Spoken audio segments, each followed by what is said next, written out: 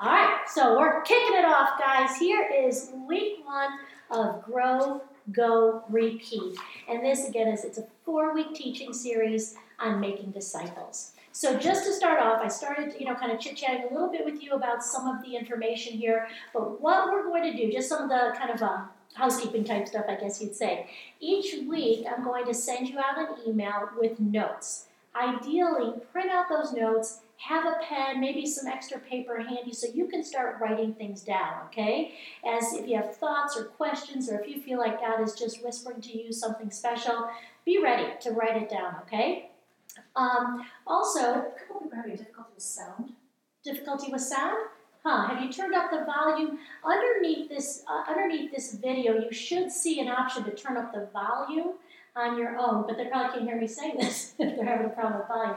Can you type that to them that they should have a volume option, obviously on their computer or their phone, but also underneath the video, often on YouTube, you have to turn up the volume of the YouTube video setting.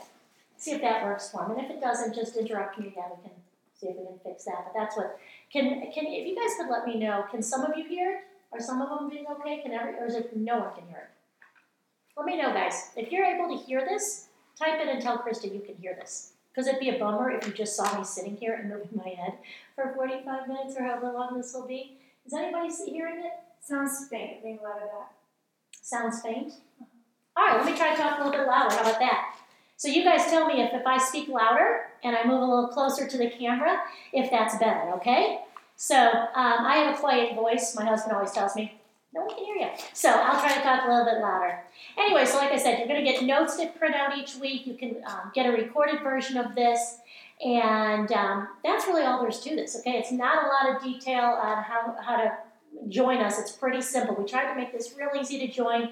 Chat in, send us your questions, let us know, what we need to clarify for you and all of that.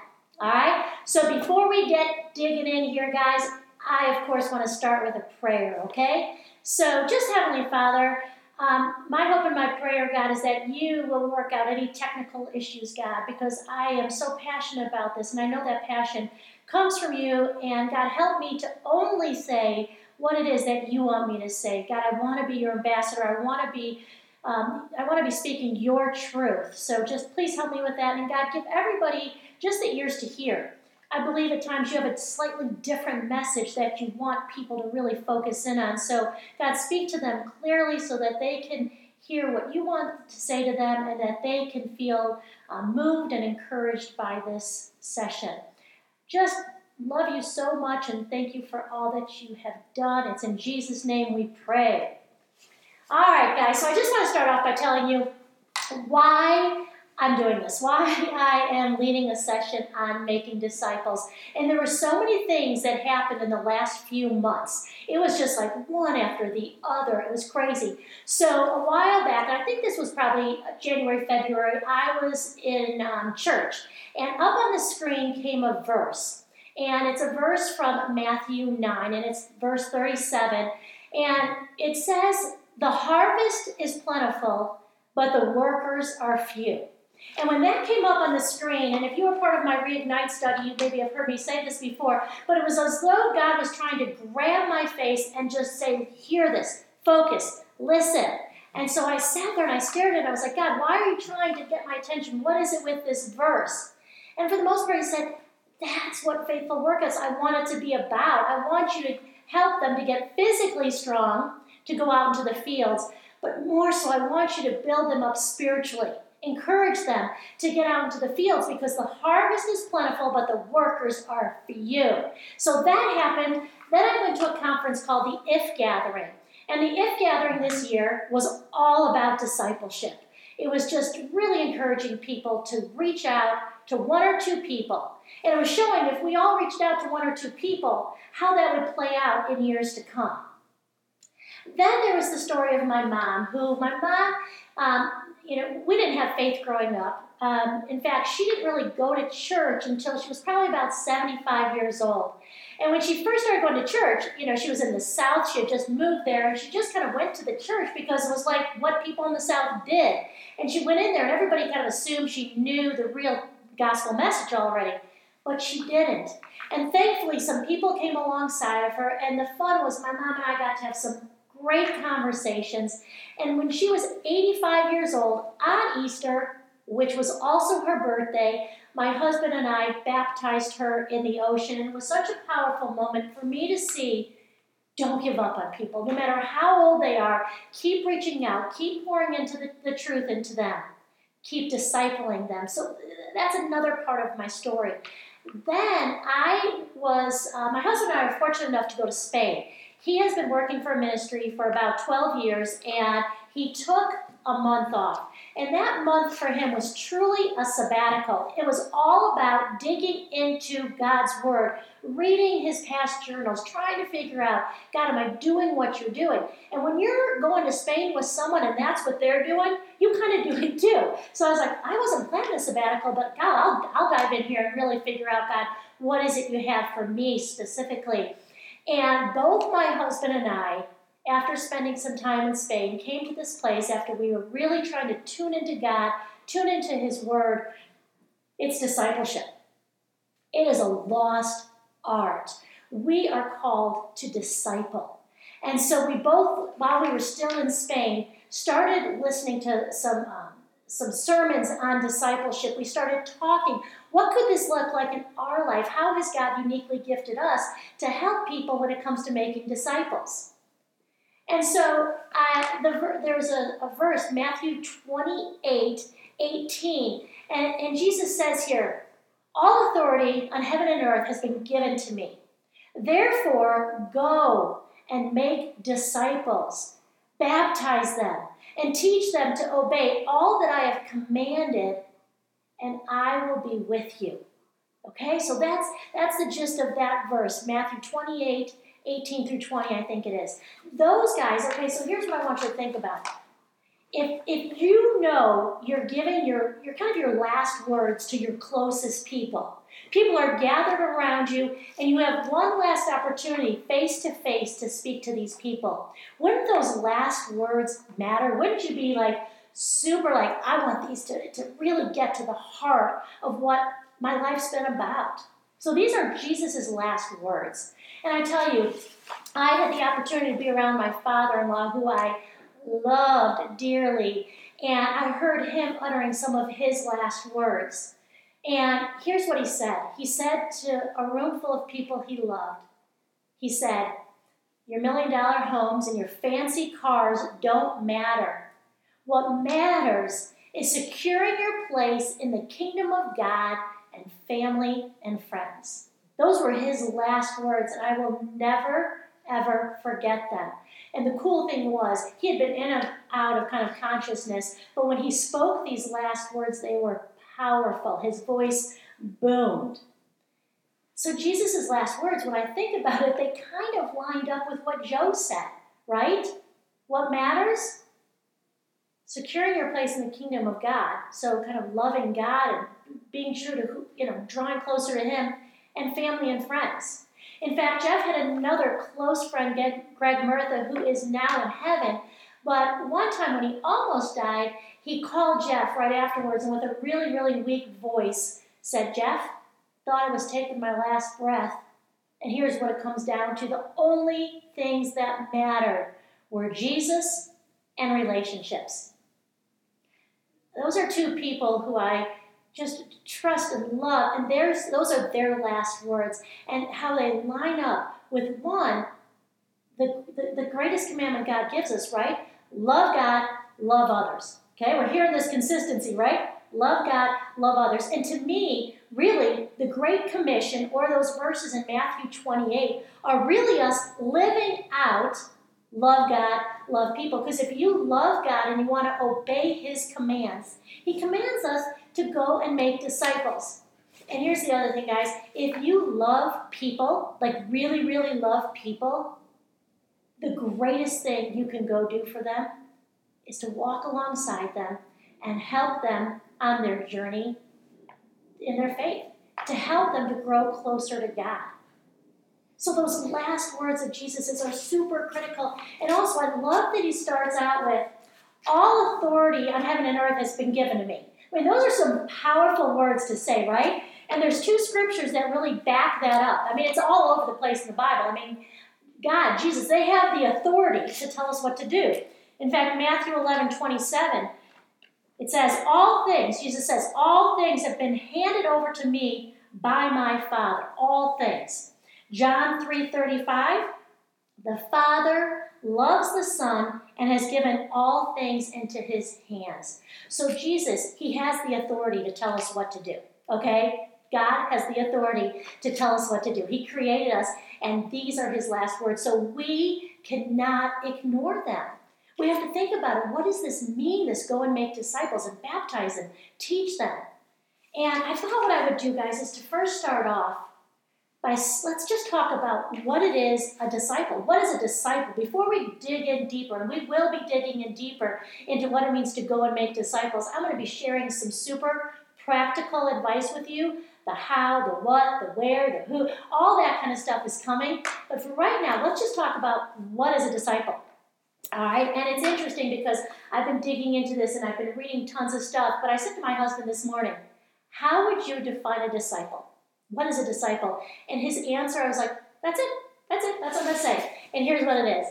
Someone whose ultimate goal is to think, live, and love like Jesus.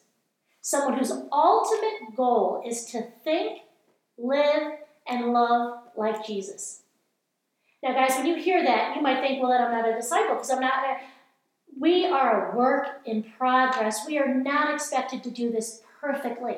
In fact, not too long ago, I was driving my car, and I was listening to this song. It was called Live Like That by the Sidewalk Prophets, if anybody's ever heard of it. Great song. And I was so in the zone. I was like, yeah, I want to live like that. I want to love like you're real, God. I want people to see you when they see me. And a guy cut me off, and I'm like, you idiot, literally. And then I'm like, oh, wait, I was supposed to live like him. And that's not how Jesus would have. So we make mistakes. You know what? And I find that true change starts in our hearts. So that's why it has to be your ultimate desire. Not that you're living it perfectly, but it has to be your ultimate desire to live, think, and love like Jesus. And you know what I love? There's this verse in 1 John, and I think it is, 1 John 1:18. Here's what it says. If we claim to be without sin, we deceive ourselves. Okay, so I just love that, right there, John has kind of set us free. And it's okay that we're going to mess up and we're going to make mistakes and all of that, because he says we're going to sin. But it has to be our ultimate desire to turn from that sin, to live more like him, even in our messed up ways of doing that, okay? This process of becoming more like Jesus, to becoming his true disciple, the process is called sanctification. Maybe you've heard that word before. It's a big word. I was looking into what does sanctification mean. And the Greek word for it is, I'll probably mess this up, but hagios. It's the Greek word. And that Greek word means holiness. Now hear me on this. God is the only one who is truly holy. And we are working towards this. So it's a process of us moving towards holiness. We will never be holy, really, until we get to heaven. So again, that word sanctification, it's a process. Another way it was described is the state of proper functioning. Or it's doing what you were designed to do. A pen that is sanctified is being used for us to write it. Eyeglasses are for us to see, and we were created to be used for God's glory. That is really why we were created. So our process of going there to getting more and more to be that person is sanctification. And there's a verse, and it is, I believe, Philippians 3:12. Don't hold me to it, but it's, for the most part, what it says in there is, I want to be all who Christ Jesus saved me to be.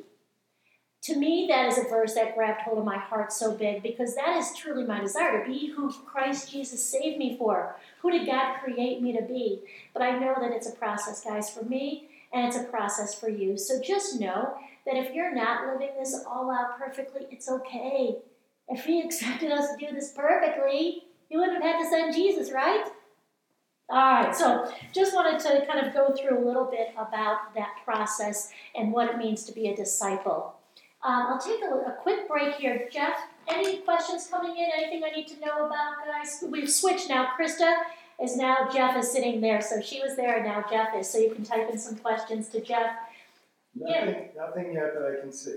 Okay, let me know, guys, if you have some questions. Yeah. So now I'm going to talk about two scriptures. They're kind of scriptures that probably like to skim over. They're not the scriptures that we turn to when we're first telling someone about Jesus, but you know what? They're in the Bible, so we can't ignore them, and I just want to bring them up right now when it comes to being a disciple, okay? This first one's Luke 14, and it's verses 25 and 26.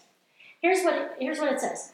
Large crowds were traveling with Jesus, and turning to them, he said, "If anyone comes to me and does not hate father and mother, wife and children, brothers and sisters, yes, even their own life, such a person cannot be my disciple." Well, that sounds like a fun one to camp on, huh? But here, let me just tell you, this is what he's saying here. Because he says in another version, he says, "If you don't love me more than." What he's really saying here has to do with Exodus 23, right? We have the Ten Commandments, and it says, "You shall have no other gods before me." This is really what he's saying when we want to be a disciple.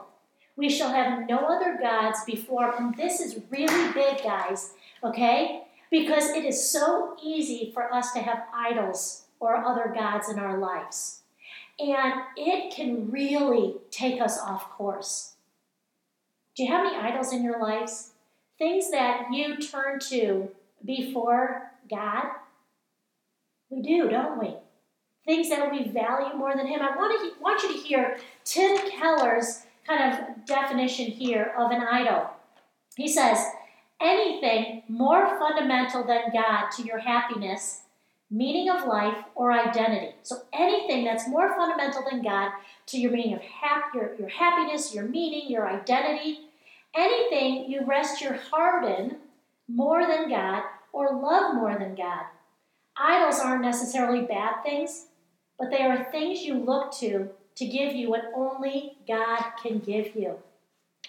So if we want to be his disciple, we need to look at this. You need to pray about this. You need to start talking to him and asking for help. God, I have this, I turn to food, I turn to the approval of man, I turn to the love of my spouse or my children, I'm putting them ahead of you. Help me with that. Open your heart to saying, God, what can I do to change in this area? Because if you're going to walk out in some of the things that I'm going to be talking about over the next couple weeks, you need to first look at this. We need to dig deeper here, guys. And we're going to mess up. There's going to be times in our life when we do put things in front of God.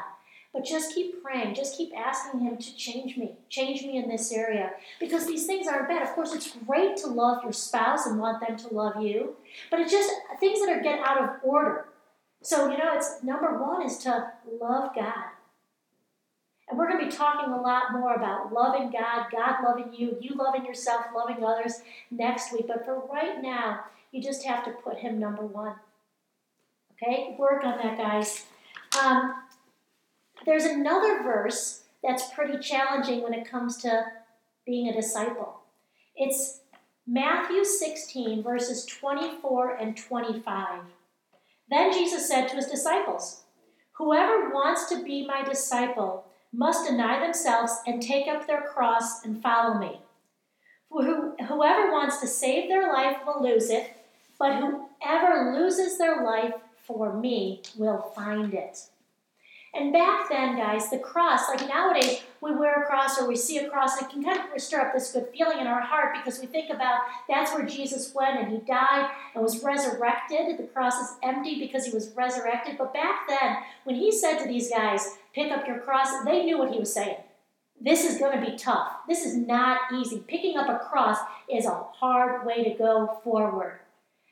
And so I want you to know, being a disciple and then going and making disciples, it's not easy.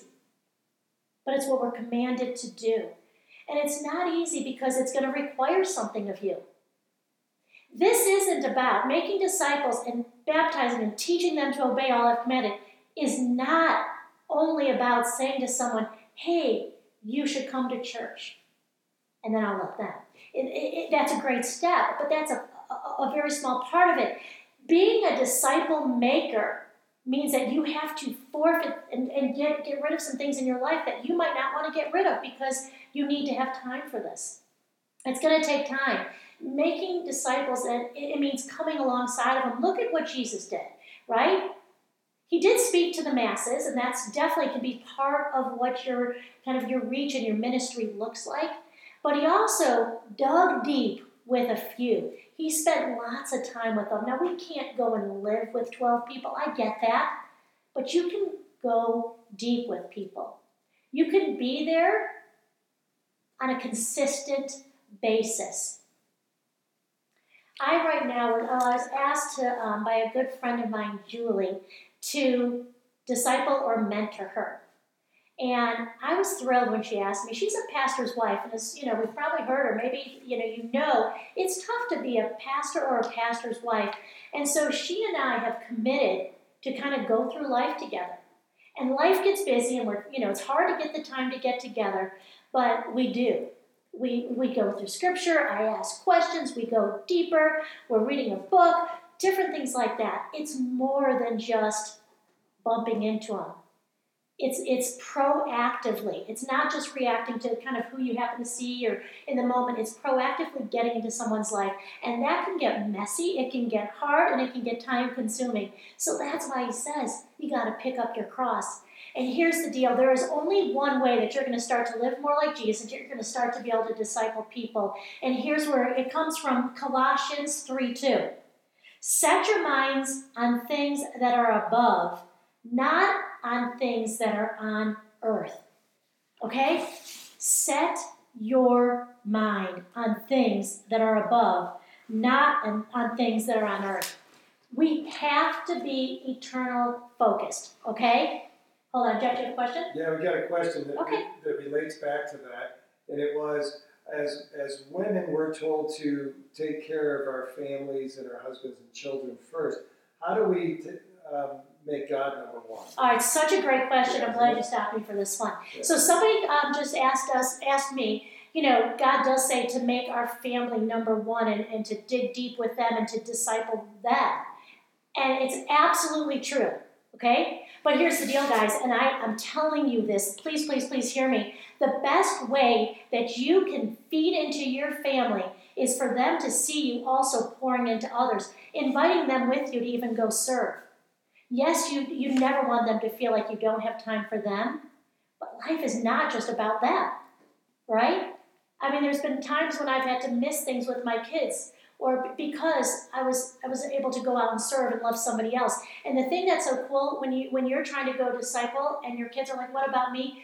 Take it as a learning and a teaching opportunity to say, "Hey guys, in the Bible, this is what Jesus asks. He asks us to go and to love others. Yes, I love you. You are so important to me, but I want you to know that my love goes to you and to others. Get them with you." My son and my husband and I, we went down, and I'm not telling like, oh, look at us, we go serve the homeless all the time, but we did. We served tacos to the homeless together. So powerful. We went on mission trips, but it's them. Invite them to join in with you as you go, and you also minister to others. But let them know this is required of them as believers and disciples too. Who do you have in your life? Of course the kids have to be a little older, but who is in your life right now that God's asking you to come alongside and be there with? So thanks for stopping me on that question, because that is a good one. And again, the only way that we can do this, guys, is to set our minds on heaven. If you want to really live, if you want to be alive, always live in view of eternity. C.S. Lewis says, aim at heaven and you'll get earth thrown in. Aim at earth and you'll get neither. Okay, eternally focused. And here's what I want you to do. I want you to picture a road that is 1,000,000 miles long that just goes on and on and on. And then there's this dot on that road. That dot, that's our life here on earth. This is not what it's about. This is a temporary home. We are only here for a short time before we go up into heaven. And And that's where we spend eternity. How is it then and why? It's so easy to get sucked into this, guys, to be putting all of our attention and all of our focus on this little tiny dot. But my hope is if one thing comes from these sessions is that you start to keep your eyes on heaven more, I'm calling it a win. Because that's what's got to start. You have to start living with your eyes up. I remember there was a time when I was kind of going through some struggles and just feeling like, God, what am I doing here? Like, this is tough. I got in my car and a song came on. I literally went into like this family Christian store. A song came on. Everywhere I went, it was like this song. And here's what the song was called. It's called Where I Belong. Not Where I Belong. No, Where I Belong. Where I Belong by Building 429. I want you to listen to that song. But here's the main lyrics of the song. It says, all I know is I'm not home yet. This is not where I belong. Take this world and give me Jesus. This is not where I belong. And I was, in fact, when I was preparing this little talk here, I stopped and I put that song on and the tears started coming because I was like, just give me Jesus. That's what I want, God. I don't want to be messed up anymore and trying to get sucked into the world. I want to live for you. But it's not easy, guys. Take a listen to that song. Ask God to help you to realize this isn't where I belong. I belong, in heaven. But you've got me here for a reason, and my reason here is to disciple others and to give you glory. Help me to live this way.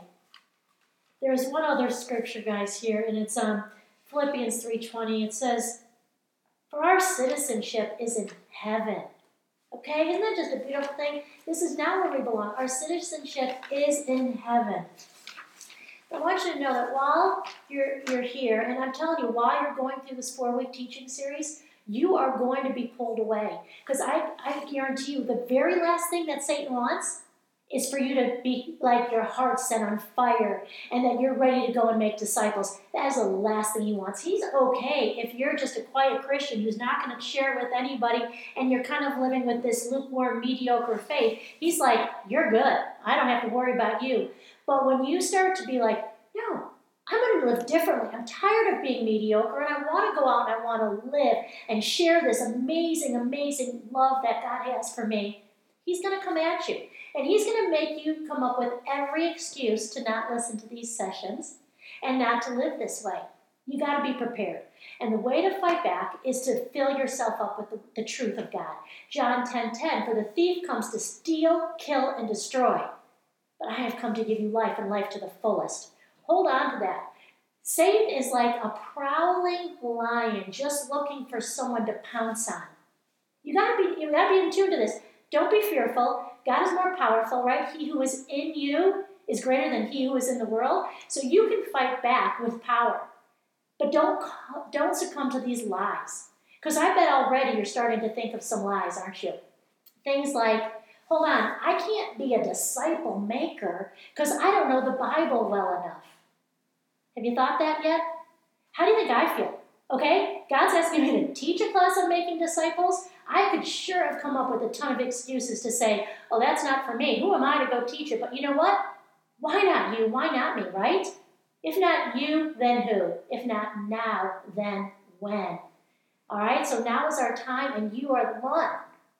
And I want to read you some quotes from a great book, and I would recommend you guys looking into this book. It's by Francis Chan, and it's called Multiply. And I'll be quoting it often, but here is one quote because I think this is going to really hit home for a lot of us.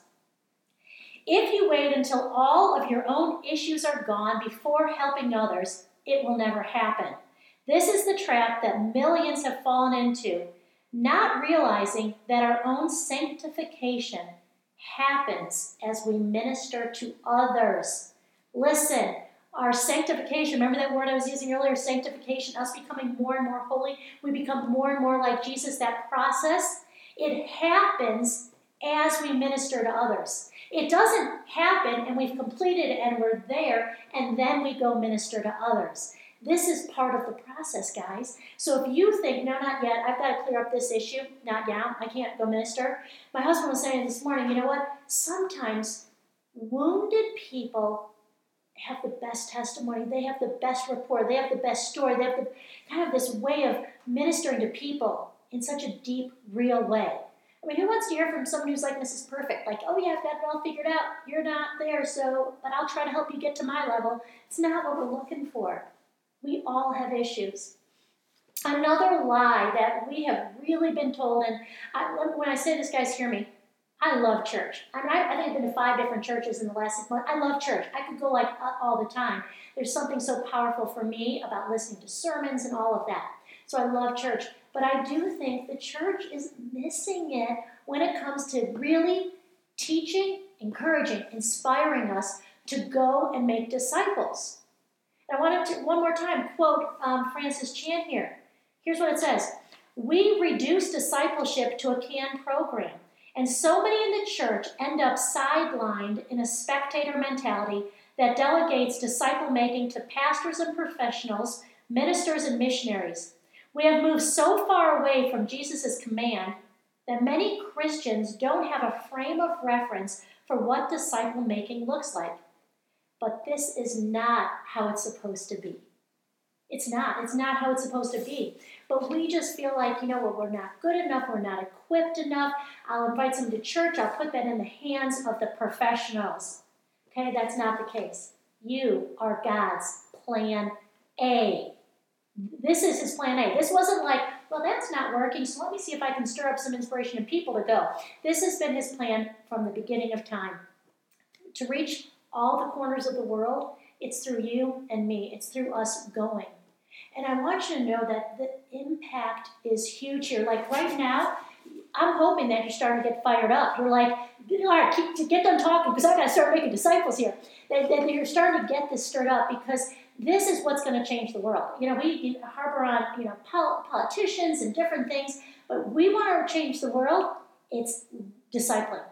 Us doing life with others, discipling them. It is going to make a huge impact. It should just really get to your heart if you know people who don't know Jesus. We had a couple coming over for dinner not too long ago, and this is just one of the many things that I love about my husband.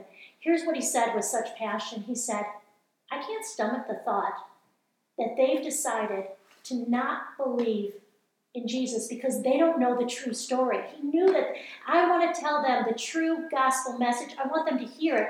And if they say, no, I can't, what can I do? I can pray for them, but I want them to know the true message. That should be stirring up in you because I believe that most people who are atheists or believe in different faiths haven't heard the real gospel message. Maybe you know my story. I never heard it. I was 40 years old, and no one had really invited me to church. No one had ever told me the true story of Jesus. It was only God who literally came to me and said, hey, come here. We're going to church, and we're doing life together. And just some crazy things started to happen. But no one had reached out to me. And I'll tell you something that makes me so passionate about this, and I'll try not to cry on this story. But my dad died when I was 3. He was 36. And for all that I know, he didn't have faith. I've asked my mom, and she says, we never talked about it. God, heaven, Jesus, church, none of that was really part of our lives. I know that God can reach people in their last breath, but for all I know, I don't know if I'll see my dad in heaven. I didn't know him here on earth, and I can't look forward to heaven to see him. But you know what? If someone had gotten off their little tush and been passionate and gone out and discipled and come alongside of it, that story could be different. But I'll tell you the truth, that story is such a motivator for me.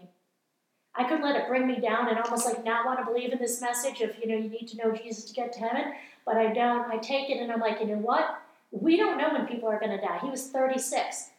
He had some issues from rheumatic fever, but for the most part, the hospital messed up. And you know what? The people in your life who you love, who need to either come further along in their relationship with God or maybe not, you don't know if they have 10 more years, 20 more years, or 10 more days. So why wait?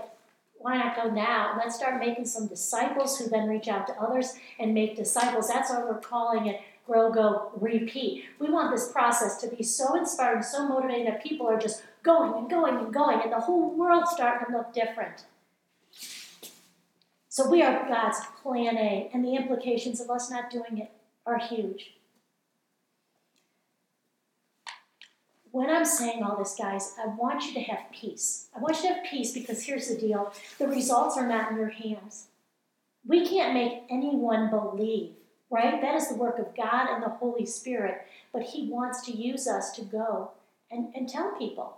But when you go to someone, and believe me, I've had so many people that I've shared the truth of the gospel message, and they're still telling me they're Buddhist or atheist or whatever. But you know what? I can't let that take me down. I am called to, here's the one thing we're called to be, obedient. If God's whispering in your ear a person's name right now, be obedient and reach out to that person. But what happens after we're obedient, it's in his hands. It's freedom, guys, to live this way. You go and you do, and then you just go, okay, God, that was the best I had, and I'm leaving the rest up to you. So I want to just kind of review like a couple things here, guys. So I've been talking about what it means to be a disciple. I've shared with you some pretty tough verses on what that looks like, right? About picking up your cross and, making sure he's number one. But here's something so beautiful. After Jesus says about picking up your cross, die to yourself if you want to live, he goes on in Matthew 16 and verse 27, and here's what he says. For the Son of Man is going to come in his Father's glory with his angels, and then he will reward each person according to what they have done. There's a reward, guys. Now, we, of course, cannot go out and start trying to love and minister to people and disciple people just so we'll get our reward in heaven. That's not what it's about. But you have to know that, this isn't the only place in the Bible where Jesus talks about these rewards in heaven. In a way, I wish they weren't there because I don't want to make my reasons, my motivations about my rewards in heavens, but that's the way he's done it. You know what? We will. He's someday you will stand before him, and to me, the best reward you can possibly get is that day when you stand before him and he just says, look. And he says, well done, my good and faithful servant. And that is a huge reward. But he's got heaven in such a way that there's your rewards. So your faithfulness here, the things that you're giving up here on earth, you will be rewarded up in heaven. Faithfulness will be rewarded. Also, guys, this is what my husband and I talk about a lot. So often for people, joy, peace, meaning, purpose, they just seem just a little out of reach. Like, I know the Bible says I should have joy always, but I can't quite get there. And I believe that if you start trying to live more like Jesus and you start doing the things he commands, like going and making disciples, you're going to reach it. Your life is going to have more joy, more peace, and purpose and meaning. Every day you wake up has more purpose and meaning when you are trying to live like this and disciple others. I love what John, if you think about John the Apostle, who's stranded out on this island, and it's his last days are kind of coming to an end. His life's coming to an end. And he says in 1 John 1:4, he starts off, first of all, by saying, I saw Jesus, I was with Jesus, and I want you to know everything I'm sharing with you here is the real deal. And he says then in verse 4, and we are writing these things so that our joy may be complete. John is saying, I'm writing this so that my joy will be complete because it's in sharing this good news that our joy is complete.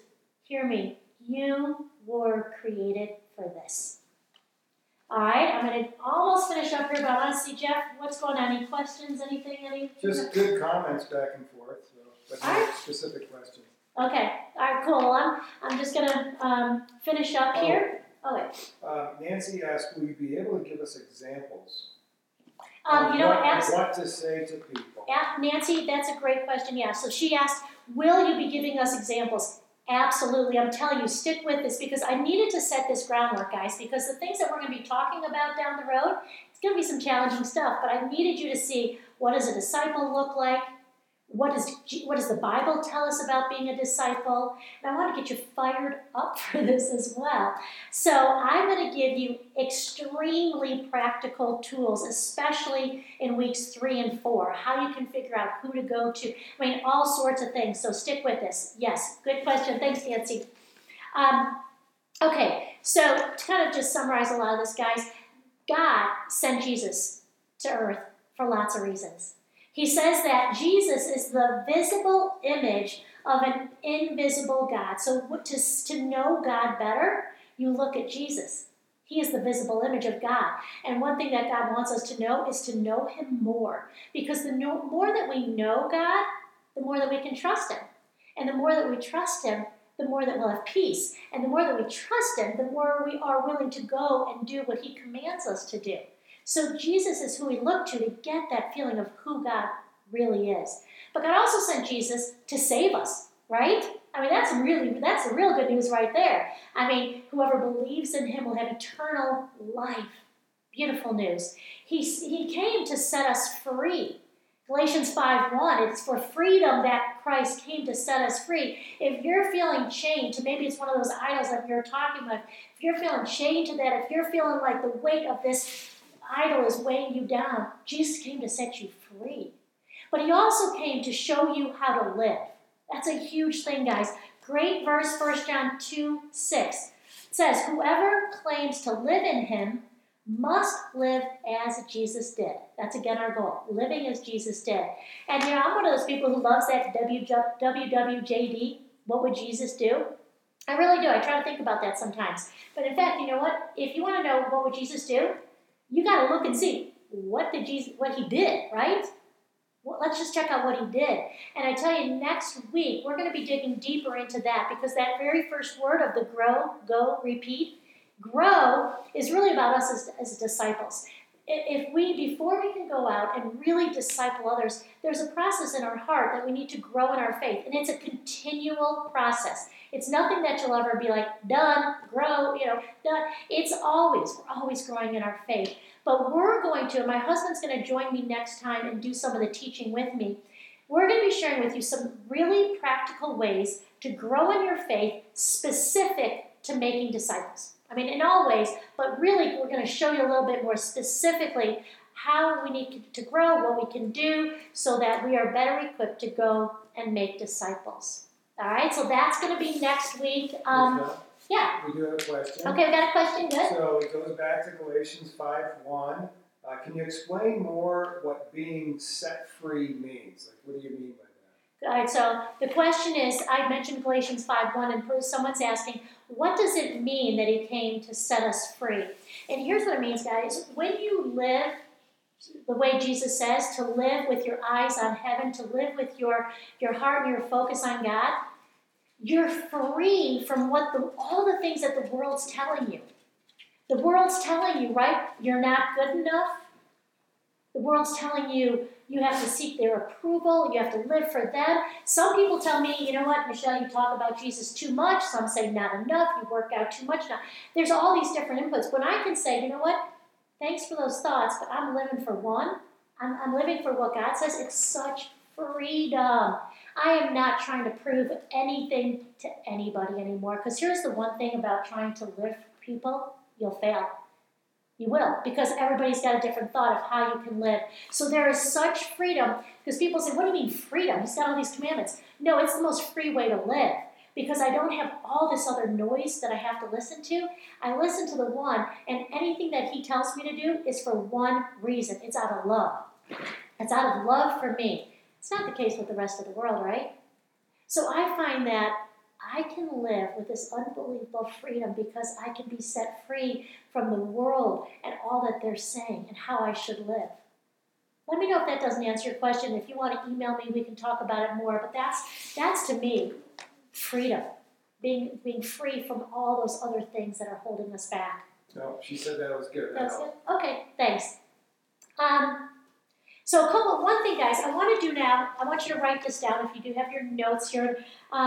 Two things that I want you to do before we meet again, okay? One, there's a song called Set Afire, and it's by Will Reagan. I want you to listen to it throughout the week. Listen to it, close your eyes, listen to it again, let it come in, because what that song talks about is what I really hope is going on in your heart right now. Okay, I'm not going to tell you anymore. Got to listen to it. The second thing, here's some questions that I want you to try to think about. What Christian was the most helpful to you in your spiritual journey, and what specifically did they do that was helpful? So think about the person in your life who's really just been what you can say would be the Christian who really poured in a very, very positive way. What specifically did they do? And then on the other side, was there someone who is a Christian or would say that they were a Christian, that they came into your life and it had a negative effect? And what did they do? What did they do? Because learning from others how they've interacted with us is a great way for us to learn on how we can interact with others. I had a really cool call come in from a friend of mine named Eileen, and she said to me, Michelle, it's so cool just to see, first of all, in the last 10 years, how her faith is coming around. And she called me the other day and she said, you know what, Michelle? You've been there for the last 10 years. You're there. You've never made me feel bad that I didn't have that faith. And you encouraged me. Guys, I'm not saying this to go look at me. Believe me. There's others out there who are like, ooh, not so much. But you know what? That sure felt awfully good to hear someone say, you loved me through it. And that's what this is all about. Okay, so listen to that song. Answer those questions. And then when I was really preparing, there was this prayer that God was just putting on my heart. And I just want to share this prayer with you. Here was my prayer. God, pour into me so I can pour into others. Fill me with your love so I can love others. Give me your eyes and ears so I can go be your hands and feet. And I say this I'm sharing this prayer with you because I hope that's your prayer. One more time. God, pour into me so I can go pour into others. Fill me up with your love so I can go and love others. Give me your eyes and ears so I can go be your hands and feet. Okay? Anything else over there, Jeff? No, just they had a question about the second question. We're clear on that. Okay. Everybody's good? Yeah. All right. Guys, thanks so much. And again, if you do want to share, when I send out the recording of this, if you want to share it with others, go for it. Anything that I have, share it with anybody else. And you know what? Start thinking, start praying, start asking God to change your heart. And just thank you so much for sitting through this with me. And I love you. And I am just so excited for what's going to come out of this. Thanks.